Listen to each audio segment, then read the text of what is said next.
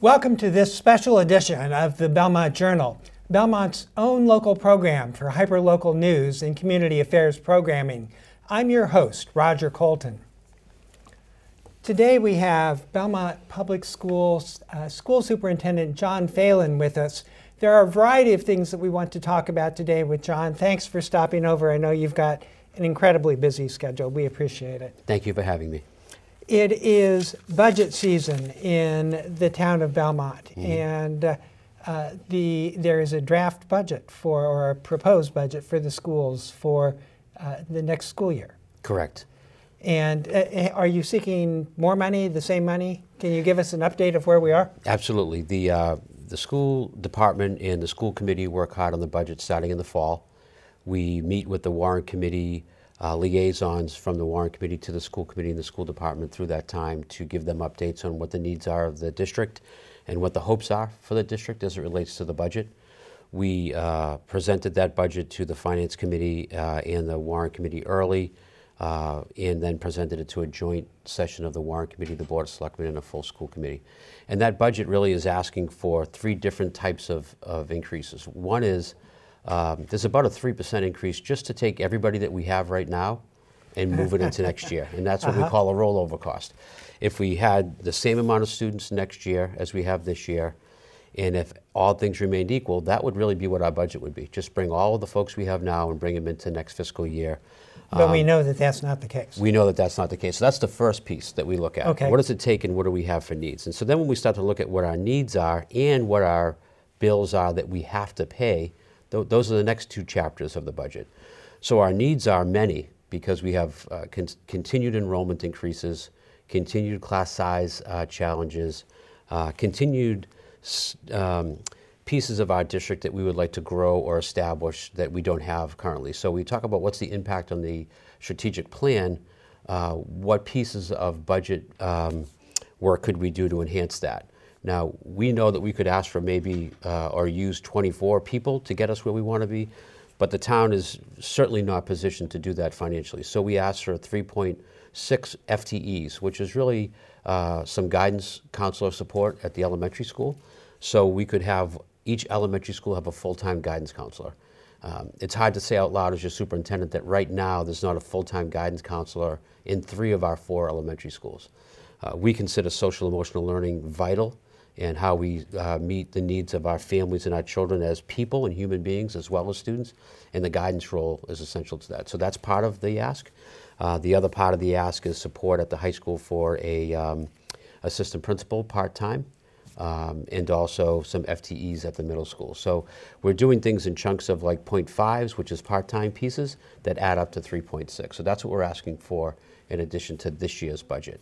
And that brings us to about a 1% additional increase for moving forward. So that brings us to about 4.1 or so percent. Yes. And then we talk about what bills do we have to pay that we don't have a choice as a district. Our health insurance cost is estimated to go up by 8%. We have 578 employees. When you multiply their health insurance by 8%, that number alone is almost $1 million.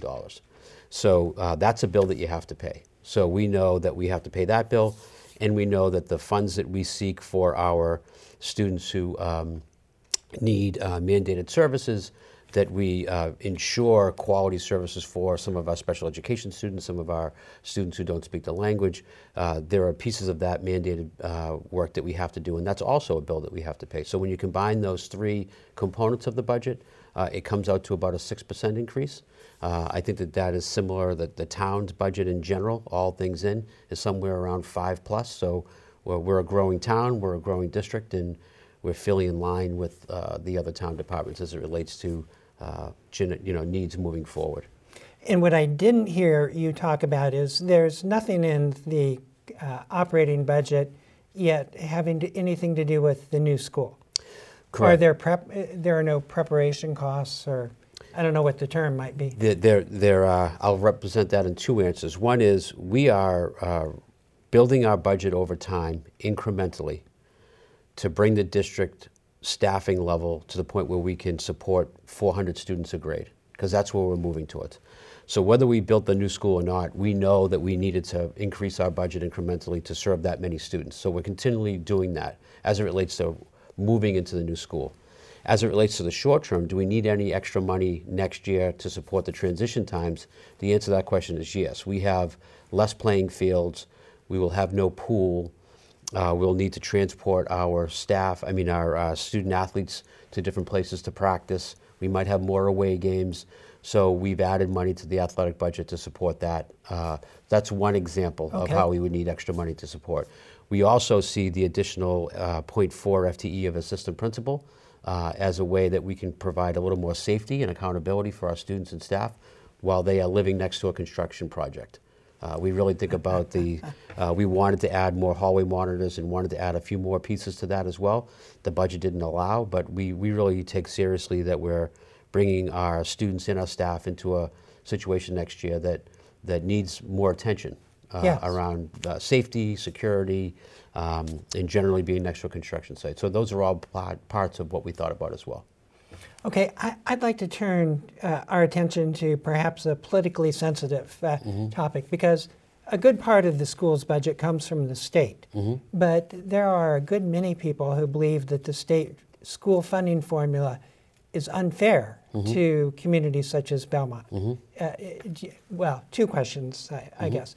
Do you share that opinion? And two, can you explain any efforts that, that are ongoing to change that formula? Absolutely. Yes, I agree. I think that the inequities in the current formula statewide between what a Boston or a Brockton receives in state funds versus what a Burlington or another town receives in state funds has a wide range of concerns related to it.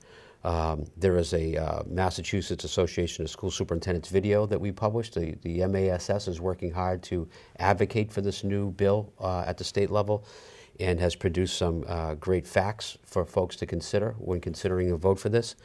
And so we support all of the 364 communities that we work with to be able to come up with a fair funding formula. What we are doing about it, 2 years ago when Laurie Slapp was our school committee chair, we signed a resolution to support the review bill that was done by Senator Chang Diaz of Boston. So we signed a resolution as a school committee to support it then. Last week at our school committee meeting, we signed an updated resolution supporting the work of that funding formula. I will be at the state testimonial on State House on Friday to support the Teachers Union, the Mass Association of School Superintendents, and the Mass Association of School Committees. We're all going together to support and urge our lawmakers to consider this work vital to the equity and well-being of all students across the state. As it relates to Belmont, this could mean an additional $3 million in funding for Belmont if the formula was done in a way that was modeled in the report. And would that increase school funding, or would that supplant property tax funding?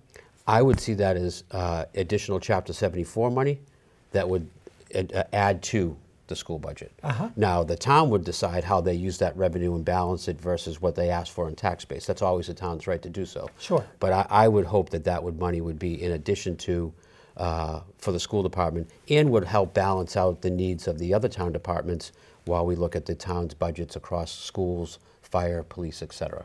I will say in the budget presentation that we are doing and is on Belmont Media when you can go back and play some of the tapes, the cost of the amount of money per child that Belmont spends is $2,600 per child less than the state average.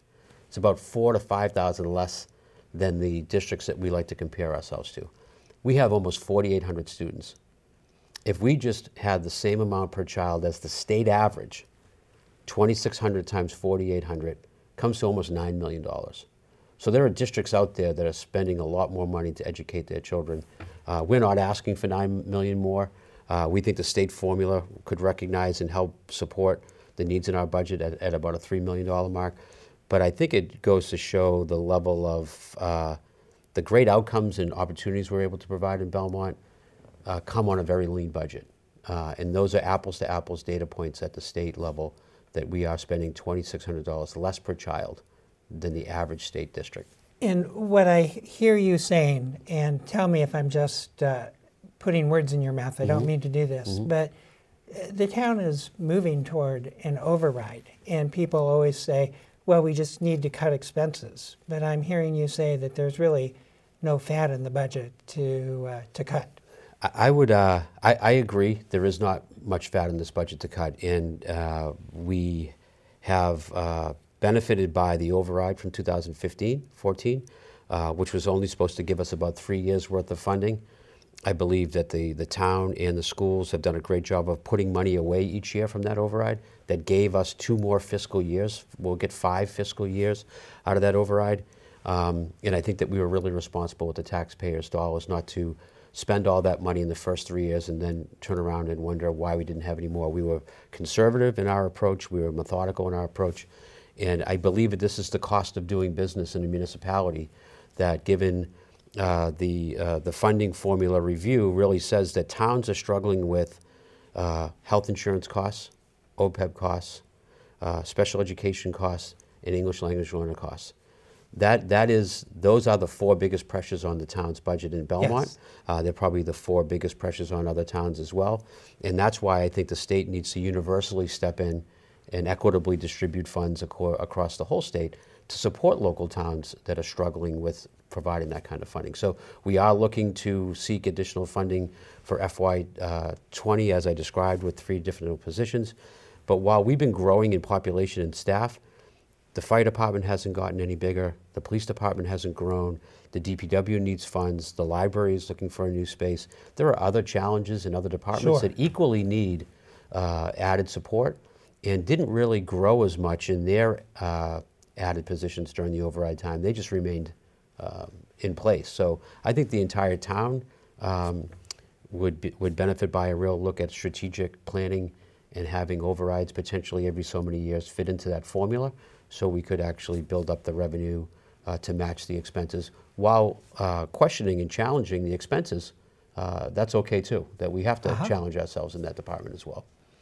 Okay, let's close the door on the budget and talk about some, I call them disturbing activity or disturbing events that have occurred in the Belmont Public Schools. There was some graffiti at the Chenery Middle School last fall. Recently there was a swastika that was painted with water onto a library carpet. Can you talk about your reactions to this hate speech and what the school's role is in addressing that? Both, well, let me stop the question there. Okay. There are a couple of questions in there, but what the school's role is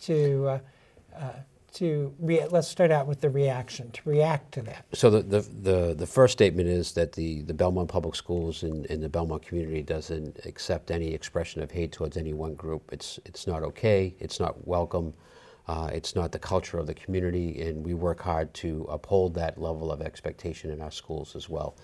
As it relates to how do we respond when those actions happen, the example in both of the cases you mentioned was Principal McAllister putting an email out to his entire parent community and to his staff and creating a learning opportunity around that to take the wall back. And I think that if you remember, they spent a whole day with the whole school writing notes that they put on that wall to demonstrate the student voice and the teacher voice, that they have higher expectations of that for how they treat each other and what they want to see moving forward, and how they don't accept that kind of language or those words or tolerate that in their school. And I thought that was a great example of an individual making a really bad mistake. Middle school is filled with young people who learn and make mistakes and learn from mistakes, and we're hoping that that person did. And we're also glad that the school community rallied around the higher expectation and the higher core value of valuing and respecting everybody that works and goes to school at Chenery. And there was a real difference, I thought, in the reaction there. Not a difference, but a difference from what one may have expected. It wasn't a find the violator and punish them. It was really bringing the community together to talk about it. Correct. Especially at middle school, but even at the high school and in K to 12, we are working with young people who we hope to be able to, through our SEL work, create cultures and climates in every school that's welcoming, where students feel known and welcome and understood. And then they learn through that. This isn't math and science. This is how to be a responsible young person and work your way through this world of being 12, being 14, being 18. And so school is becoming much more than just math, algebra, science, biology, and history. And so those lessons are important. So I think that we hope to respond in these situations where we're using them as learning opportunities. They're not okay. The acts are not acceptable. We set that line and set that tone, but we also know that young people need to learn and move forward because they're going to be part of our society for a long time, and we want to make sure that they learn from these lessons as well.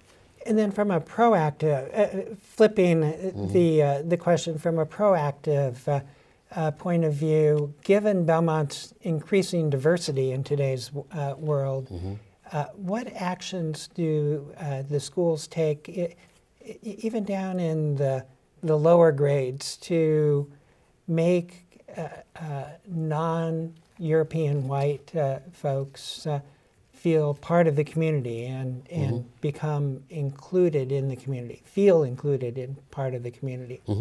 So we embarked 4 years ago on a social emotional learning initiative that was, for the first 3 years, our primary objective, strategic objective for the district. And what that really means is, how do you create school buildings in school communities that are welcoming and make children and families feel known and welcome? And what are the strategies, specific strategies, in a classroom, in a school building, in a district that we can take to fulfill that? So that's the umbrella of all the work that we do underneath that. That if we have to start with that climate and culture in a school. And that means that shifts some of the things that teachers do in their lessons and in their classrooms at the first grade or at the second grade. It's helping students to feel self-confident and assured. We actually do mindful breaks at the elementary school. We do learning circles at the elementary school. We do second step at the elementary school. We have a SEL committee in every building. That SEL is social emotional learning. Okay. They have their own school-based groups of educators that talk about what are the needs in their school and how do they want to bring this to light organically from each school's point of view. And that's not us to tell them how to do that from central office, because I don't work at the Butler every day. I don't work at the Cheney every day. So that's how we do that work. And that has extended in the last 2 years to how do we then want to reach that hand a little farther out to the folks who might not feel automatically welcome because they don't look like you and I. They might speak another language. They might come from another country. They might be African American, Black. They might be Hispanic, a Latino, Latina. And so now what are the specific things that we can do around culturally responsive teaching?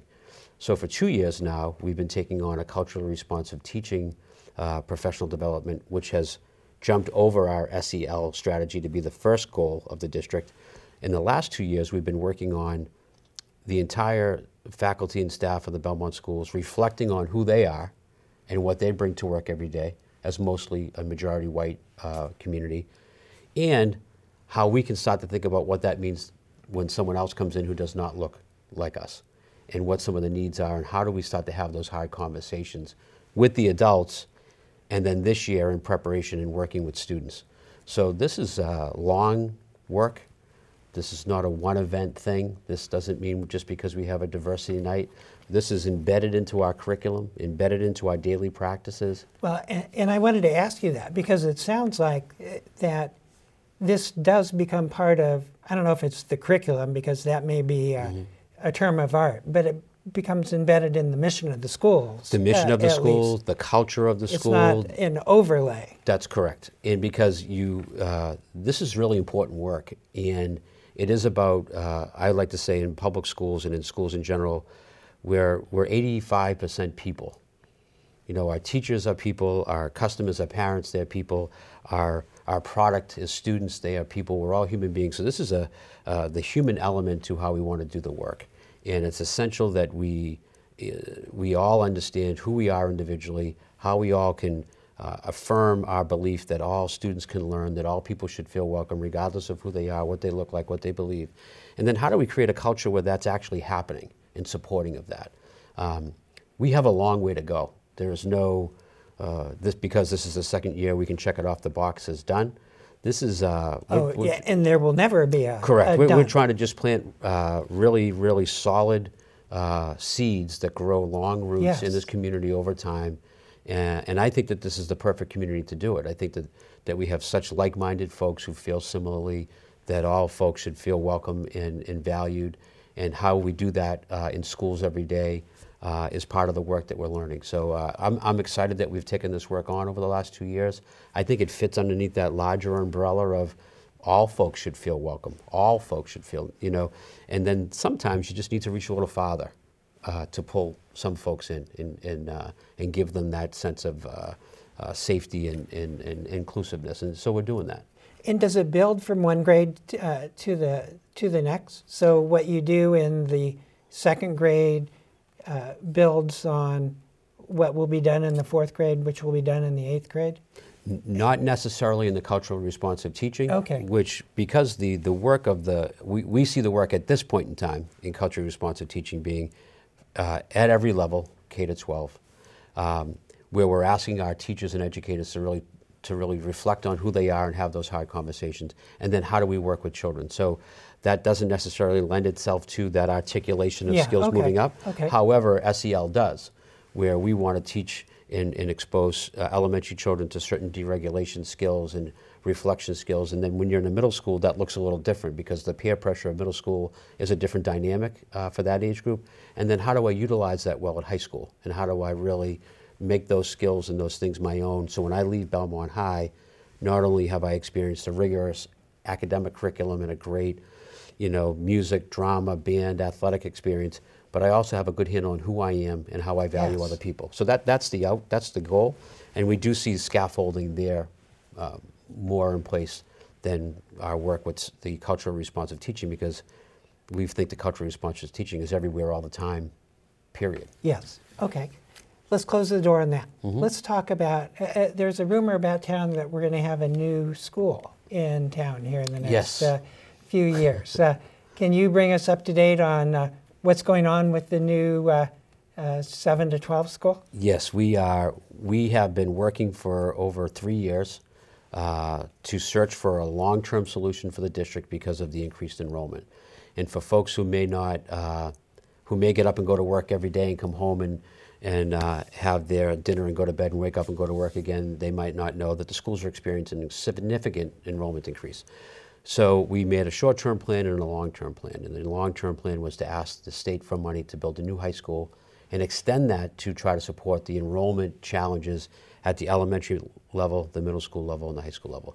So we have, over the last 2 years, presented that reconfiguration to the town, which means eventually we'd like to see our schools be potentially K to 3 primary schools, one upper elementary school that would serve grades 4, 5, 6, and then we've been blessed with an override of the town's vote of 76% Yes. to support a $290 million 7 through 12 school that will support our 7 through 12 student population. So we are really excited about taking that work on.